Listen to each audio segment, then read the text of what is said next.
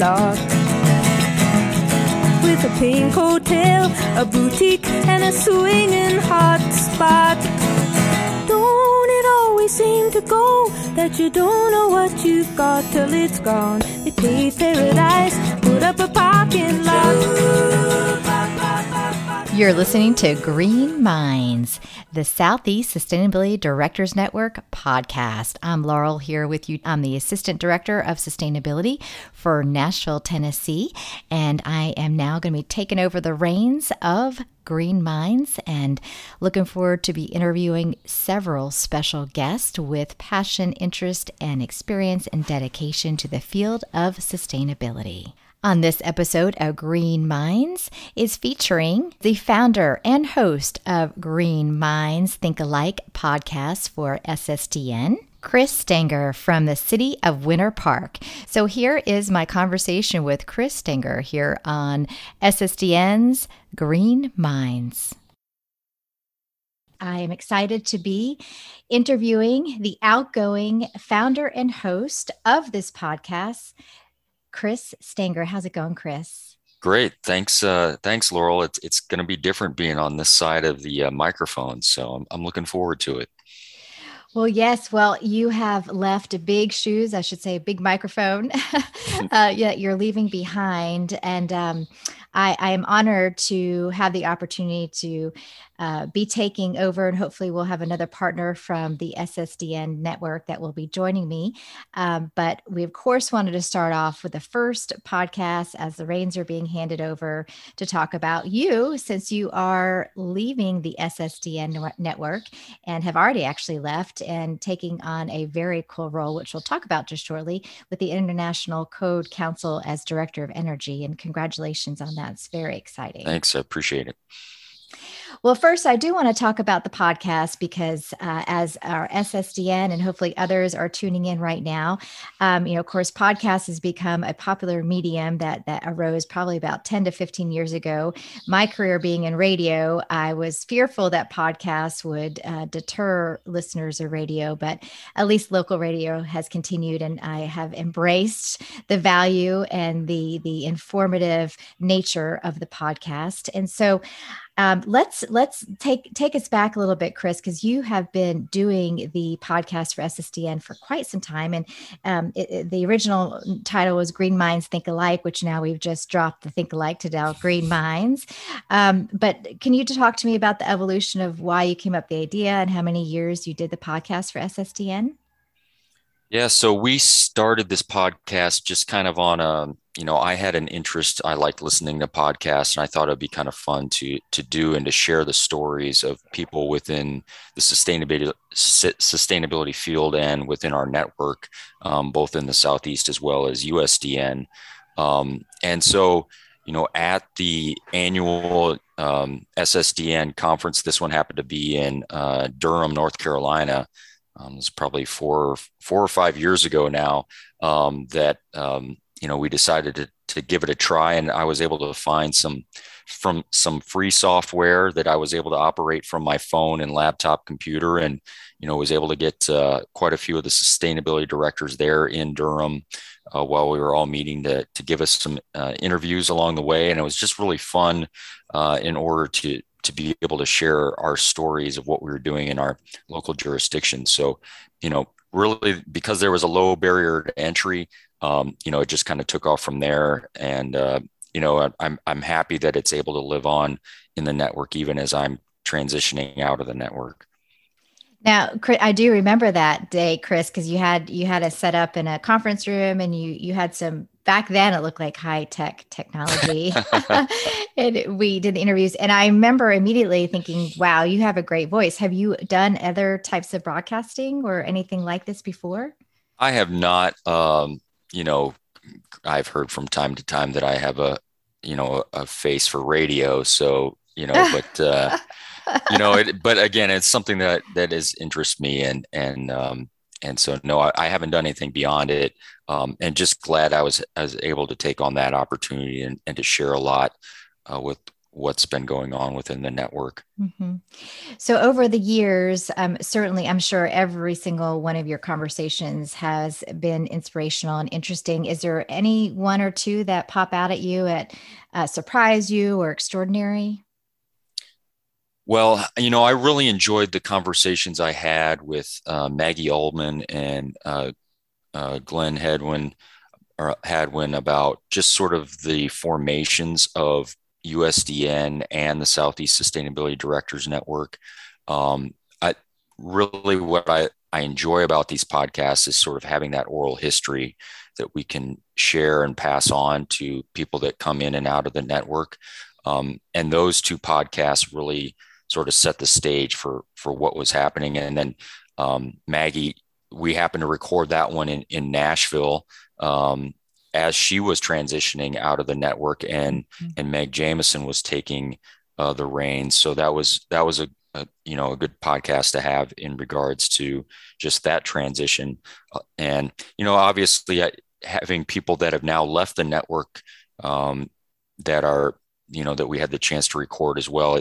It's nice to go back and hear their voices and kind of get a sense as to where they were heading with their careers. So, each one of them, I go back and listen to multiple times, just because as you're giving an interview, you don't always pick up everything that they're saying as you're thinking about the furthering the conversation.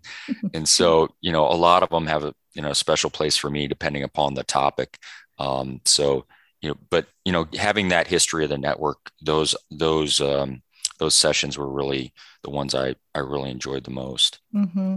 And Chris, it would be interesting to go back there and look at the list of your guests over the years, and to see how many are still in their position or may have moved to a new city or moved on, still in the field of sustainability and what they're doing these days. Maybe I'll do a follow up with Maggie and check in with her and see what's going on. Yeah, we talked just briefly before I left my position at Winter Park.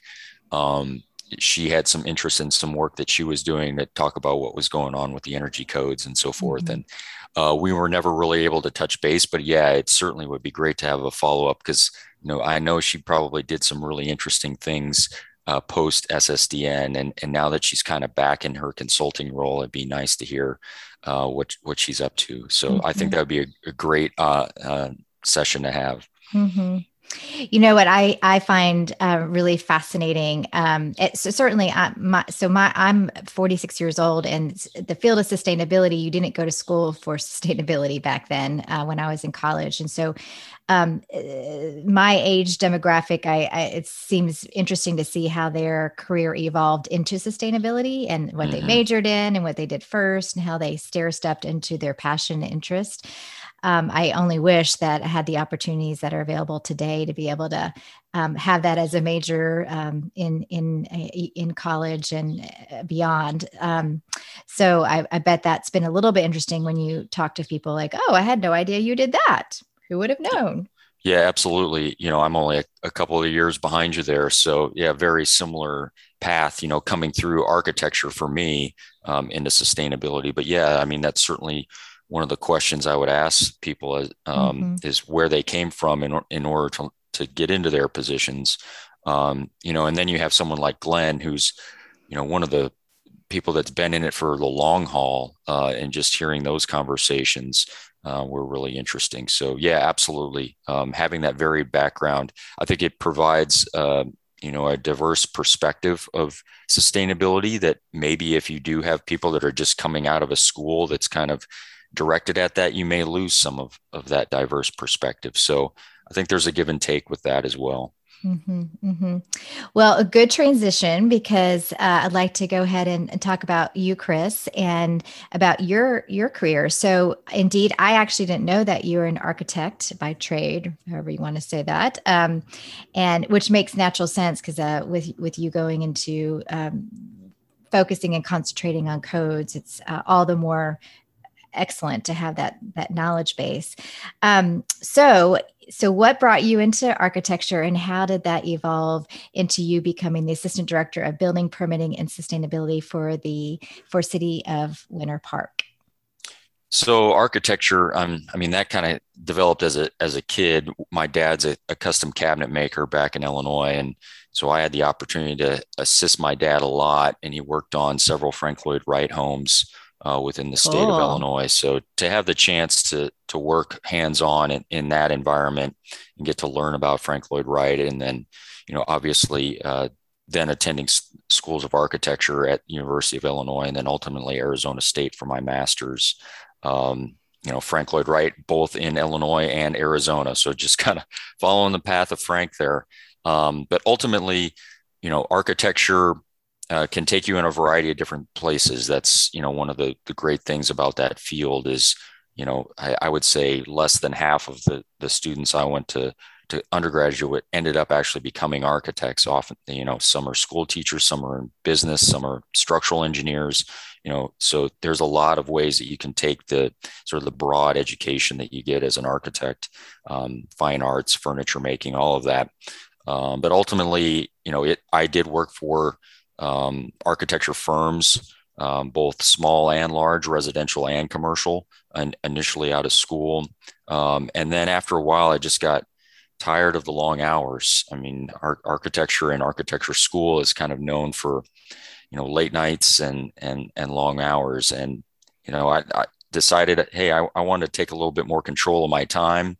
And so I started looking at local government, a little bit more structured and a little bit in regards to its work week and how things were handled. And it was also a learning experience to see, once you're completed with a design, what happens post in reviewing the codes. And so, after I received my license, I decided to, I started out in Orange County.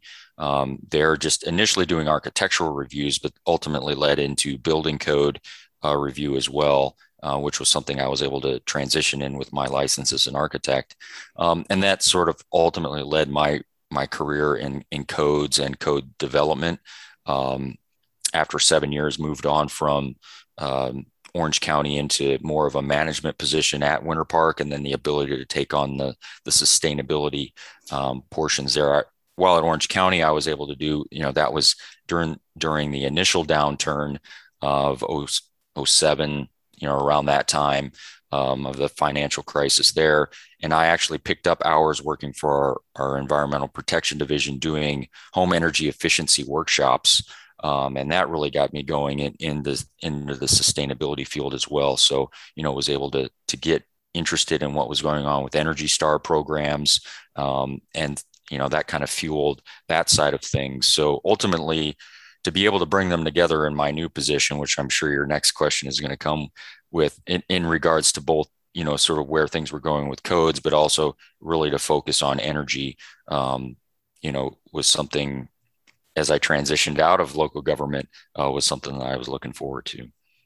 And you are really a champion in educating the SSDN and USDN network about the importance and vitalness, really, of energy codes, and really championing not only just educating us, but also getting us to be advocates for the ability for us to vote to ensure that we can proceed in ensuring that our energy codes are aligning with our sustainability requirements, mandates, and passions. Yeah. So in the previous way that the energy codes were developed, there was an opportunity for people within local governments to have a voice into what was going into these energy codes, more so than maybe a little bit in the way it's now structured. But, and unfortunately, a lot of that information usually does not get transferred out of the building department to other areas within the local government. And so I really saw the opportunity to, share that knowledge with the Sustainability Directors Network about, hey, here we have an opportunity where we can really raise from the bottom up energy efficiency. And, codes are definitely a way in which we can, raise that bar and improve the efficiency that otherwise we're trying to fight for with other types of programs. So,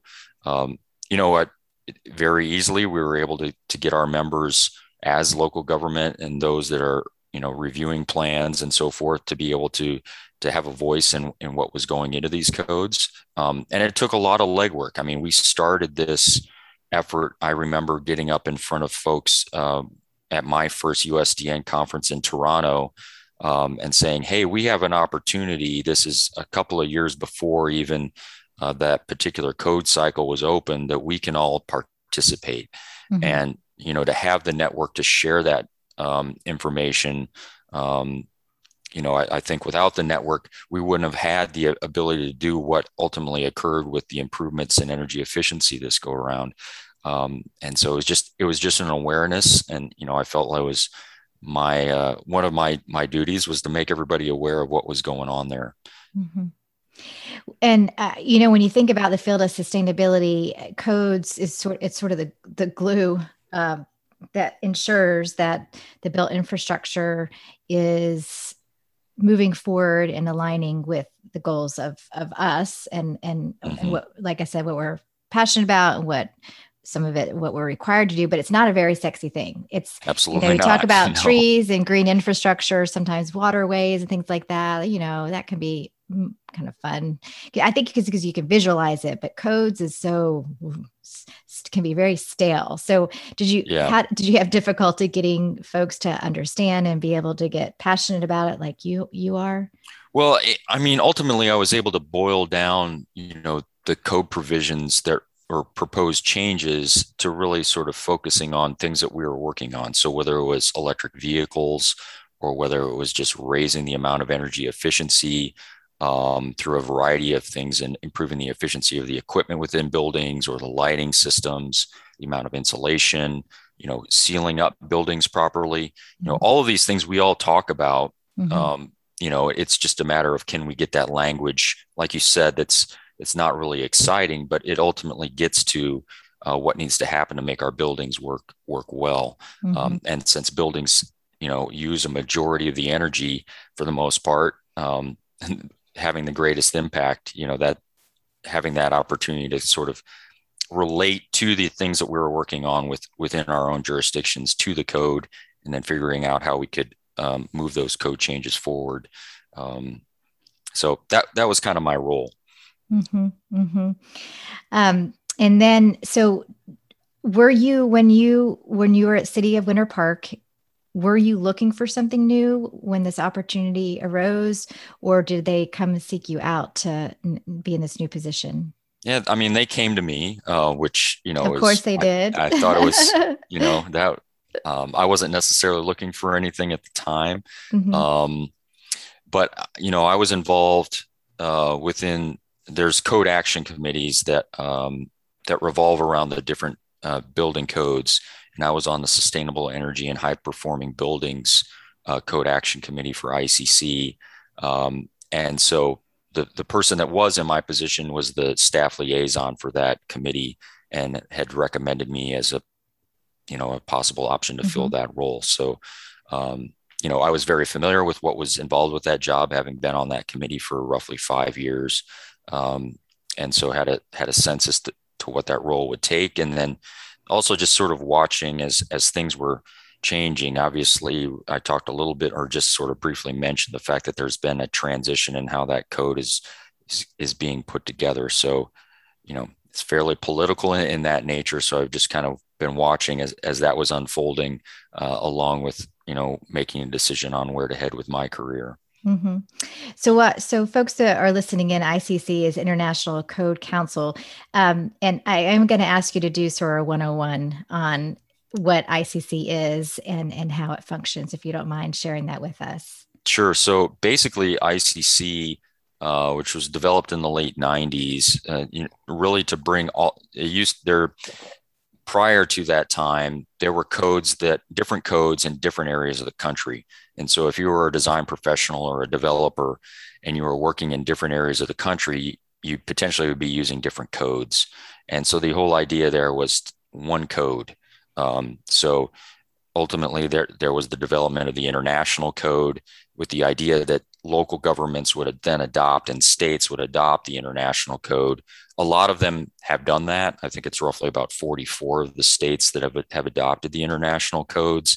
Now, they may not adopt the most recent version, but a majority of them are using the international codes as the base, and then they may make amendments as needed as they see fit for their local jurisdiction. But that, in a sense, helps align the codes across the country. And then, so our role at ICC is to facilitate the development of those codes. So we don't write them. It's local governments through, or anyone could submit a code change proposal. Ultimately, it was voted on by local governments, but ICC just facilitates that and then publishes those codes and updates them on a regular cycle. So that's really what ICC does. We aren't the ones actually writing the language. We're just, facilitating the process to put the documents together. And then we do a lot of training on those codes as well, so that, we have several different branches that handle a variety of different things related to them. So who does write the code? Is it a council? It's the name council, code council. Is it a group of individuals that are elected or appointed, or? Yeah, there is a board of directors, and they are elected. They're all building officials throughout the U.S. For the most part. ICC is international in that there are nations within the Caribbean and the Middle East that use the I codes. So there are chapters in those different areas. I was a local chapter president in Central Florida. Ultimately you can move up through the state and then regionally, and then ultimately to a board of directors that sort of sets the scope for the various codes. So in general, that's how the council portion of it comes about. So I hope that kind of answers that question. Yeah. So then who actually writes it? Is it? So then who actually writes it? So as I mentioned, there's two different processes. There's the codes process, and then there's a standards process. A standard has a committee of selected individuals that vote on code changes, whereas a code is where anyone can submit a code change proposal. You don't have to be a building official. Anyone in the general public can submit a proposal. The same within the standard, but it's a little bit more direct in the codes development process. And then it's ultimately reviewed by a committee. That committee makes a recommendation, and then ultimately the voting members of the ICC, who are governmental members, then vote whether or not to adopt that particular code change. Mm-hmm. So it's supposed to be a pretty public and transparent process. Now, I know for the state of Tennessee, and I'm not sure if this is true of other states across the U.S., so whatever the state is, a local municipality can't go below, but their city can adopt above whatever. Yeah, so you kind of have what they call a min-max. So the state sort of allows, hey, here's the baseline that we're going to use as a local jurisdiction. You can't go below this, but you have the opportunity to go, beyond that. Mm-hmm. So every state's a little bit different in regards to how they handle that. And it's not uncommon to have something similar to what Tennessee does, with the state sort of setting the minimum, where here in Florida, they set the minimum, but that's also the maximum. So we don't have the ability necessarily to adopt a stretch code unless we do something through our land development process that would require additional mm-hmm. requirements. So.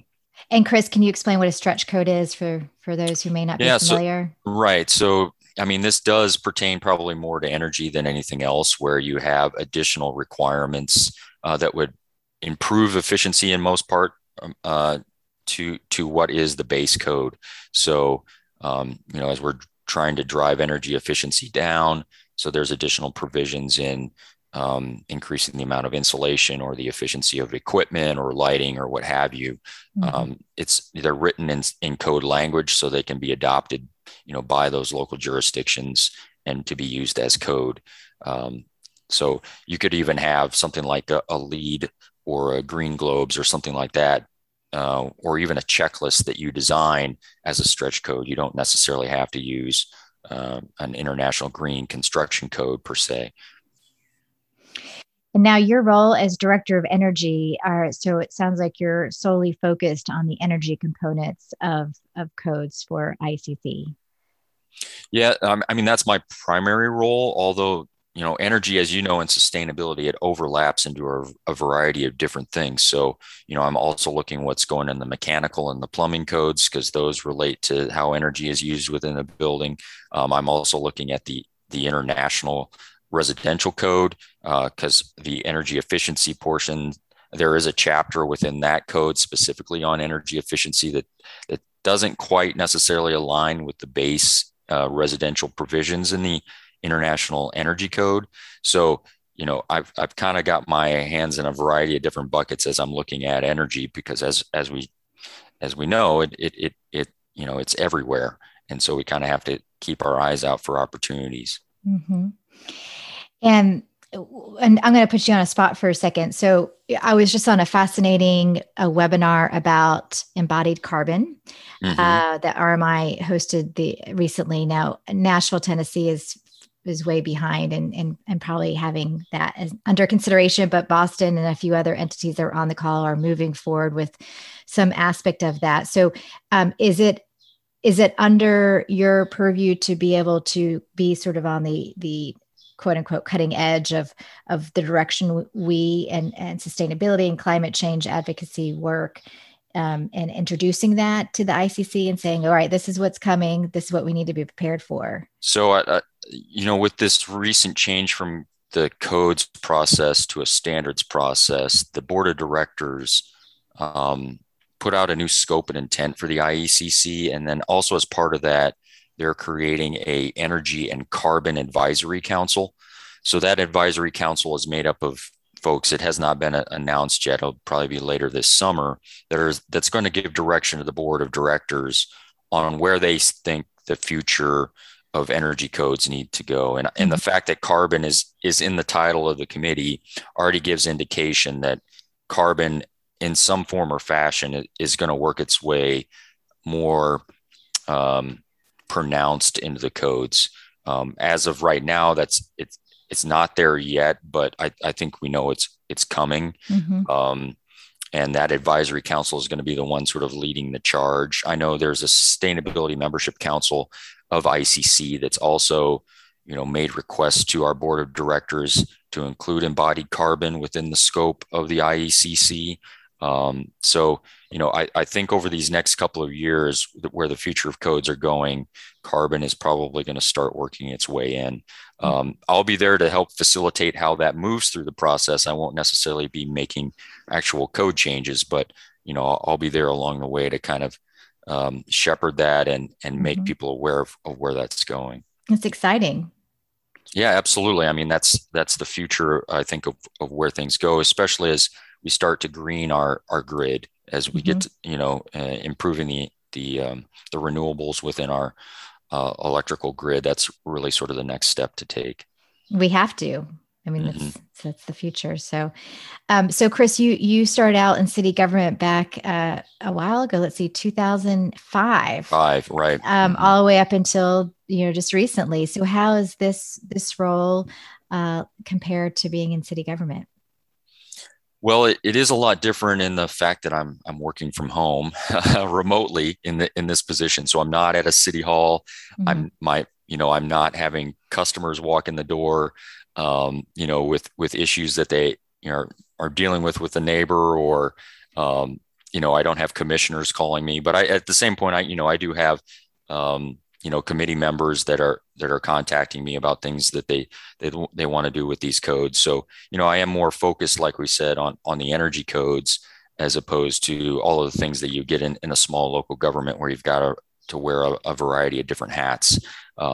So, you miss some of the spontaneity of, what's coming every day in local government. But at the same time, it is nice to focus on something. And, for me, ultimately, what I thought was, I certainly miss the folks that I worked with in the city of Winter Park and that community. But ultimately, I felt like I had an opportunity to do more, internationally. I'm working on codes in the Middle East, and here's an opportunity where we can improve energy efficiency across the world. And that's something that small, a kid from rural Illinois, that's something you think about, being able to work on projects all over. So, ultimately, I think that kind of helped me make my decision But it is quite a bit of a change. Well, I could imagine that, you're working from home and you're putting together these requirements that are bettering our planet. Be interesting for you to see the then and now, especially in some of these other countries that you just mentioned too. If there's an opportunity for you to go there and see the new buildings that are being built that are now having to follow these new code requirements. Yeah, I mean, yesterday I gave a 6-hour presentation on energy codes to the building officials and contractors in the state of Maine. For 2 days this week, I gave 6-hour sessions. I can barely talk after that, but Wow. That was kind of exciting to be able to, they're transitioning from the 2009 energy efficiency code to the 2015, which is still a huge step. It's almost 15% improvement in energy efficiency, but still, it's not the 2021, which would be an additional roughly 15%. So, but it's great to see these states taking, a movement forward. I know there in Maine, they do have the opportunity to adopt the stretch code. They are giving them the opportunity to adopt the 2021. But yeah, absolutely. In the future to be able to travel to Maine and other states or internationally and see the effect of that work certainly is, I'm looking forward to. Well, as you look back on your career in city government and being part of the SSDN network, what are some of your fondest memories? Well, my fondest memories are obviously the time spent with the people in the network. We do great work, but the relationships built through folks at these conferences, unfortunately, COVID, prevented us from meeting in person. So we didn't get as much social time with one another to really, bend each other's ear on how things were going. But I'm still texting folks every day and emailing folks within the network. And, I still feel somewhat that I'm involved in the network because energy codes are always going to play a role in the work of sustainability directors. So I know Meg has said, hey, we're going to get you back whenever we get to Savannah and have this conference one of these years, you'll be there. So, it's really those relationships and also the ability to leverage the power of the network. We talked about that earlier and moving these energy efficiency things through the co-development process. That was just one thing that we could do when we all came together and worked as a network. And so, those are the things I'm going to remember. Mm-hmm. Well, totally agree. Lots of great relationships, lots of inspirations. I just have so much respect for each and one of our members in SSDN and the work that we collectively do together to improve our planet each and every day. So, yeah, we're truly underappreciated working for local government, and it's great to be able to share our stories and the wins that we do get in, with passing ordinances or moving, the Southeast Sustainability Grant Program that Maggie and Meg were able to put together. One of the things I'm interested in hearing is how those have, how they have progressed through COVID and the results that have come out. So those are, opportunities to hear in these podcasts as regards to those experiences for people that were able to take advantage of those programs. So a lot of great work going on in the network, that's for sure. Well, speaking of, so this is our first kickoff of the baton being handed over to me as host of the podcast, and hopefully I'll have a partner with me as we continue on with Green Minds, and looking forward to having many conversations with all those in the SSDN network and about the things that they're most proud of that they can share with all of us in this opportunity, and some of the great programs that have had such long-lasting impact as well, as you had mentioned too. So, well, Chris, it's been a pleasure speaking with you. I'm going to miss you as being part of the SSDN network, but I know you will be somehow still a part of us, and hopefully I'll actually get to see you in person when and if we have our next gathering in Savannah. And I'm sure you'll be doing a workshop with us about codes, because all of us can always get an update on that. Absolutely. And I want to, Laurel, I want to thank you, for picking up the reins here. I am ecstatic to know that this is going to live beyond, my time within the network, because for me, there's a lot of value in it. And, I can't thank you enough for being willing to take the time to do this. I know it can be a little bit of a hassle to deal with from time to time, and you have great experience with your, having been in radio, so I can't hand it off to anyone any better. So, I'm really excited to have you take the reins here. So I wish you all the best. And if there's anything I could do, feel free to call me at any time.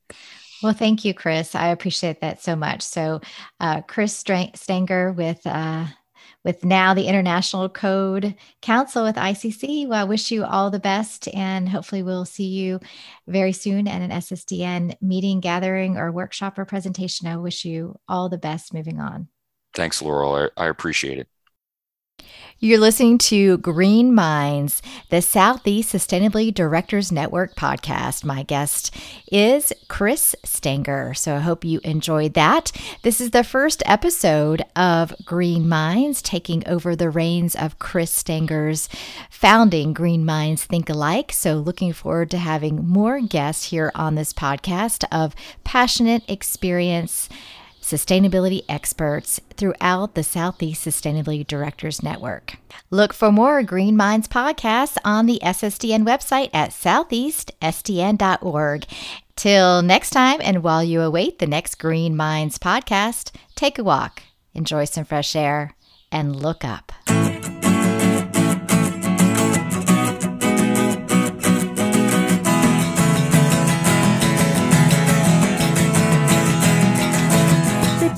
Paradise, put up a parking lot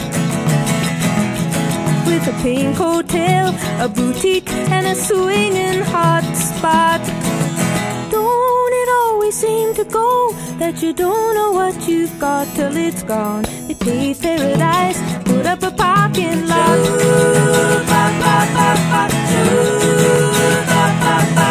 They took all the trees, put them in a tree museum. They charge the people $1.50 just to see them. Don't it always seem to go that you don't know what you've got till it's gone? They paved paradise, put up a parking lot.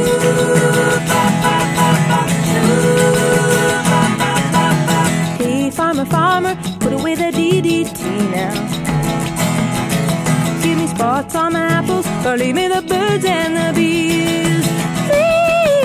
Don't it always seem to go that you don't know what you've got till it's gone? They paved paradise, put up a parking lot.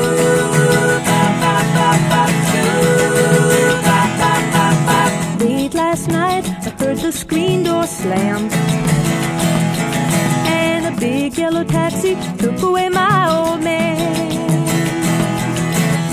Don't it always seem to go that you don't know what you've got till it's gone? They paved paradise, put up a parking lot. I said, don't it always seem to go that you don't know what you've got till it's gone? They paved paradise, put up a parking lot. They paved paradise, put up a parking lot. They paved paradise, put up a parking lot.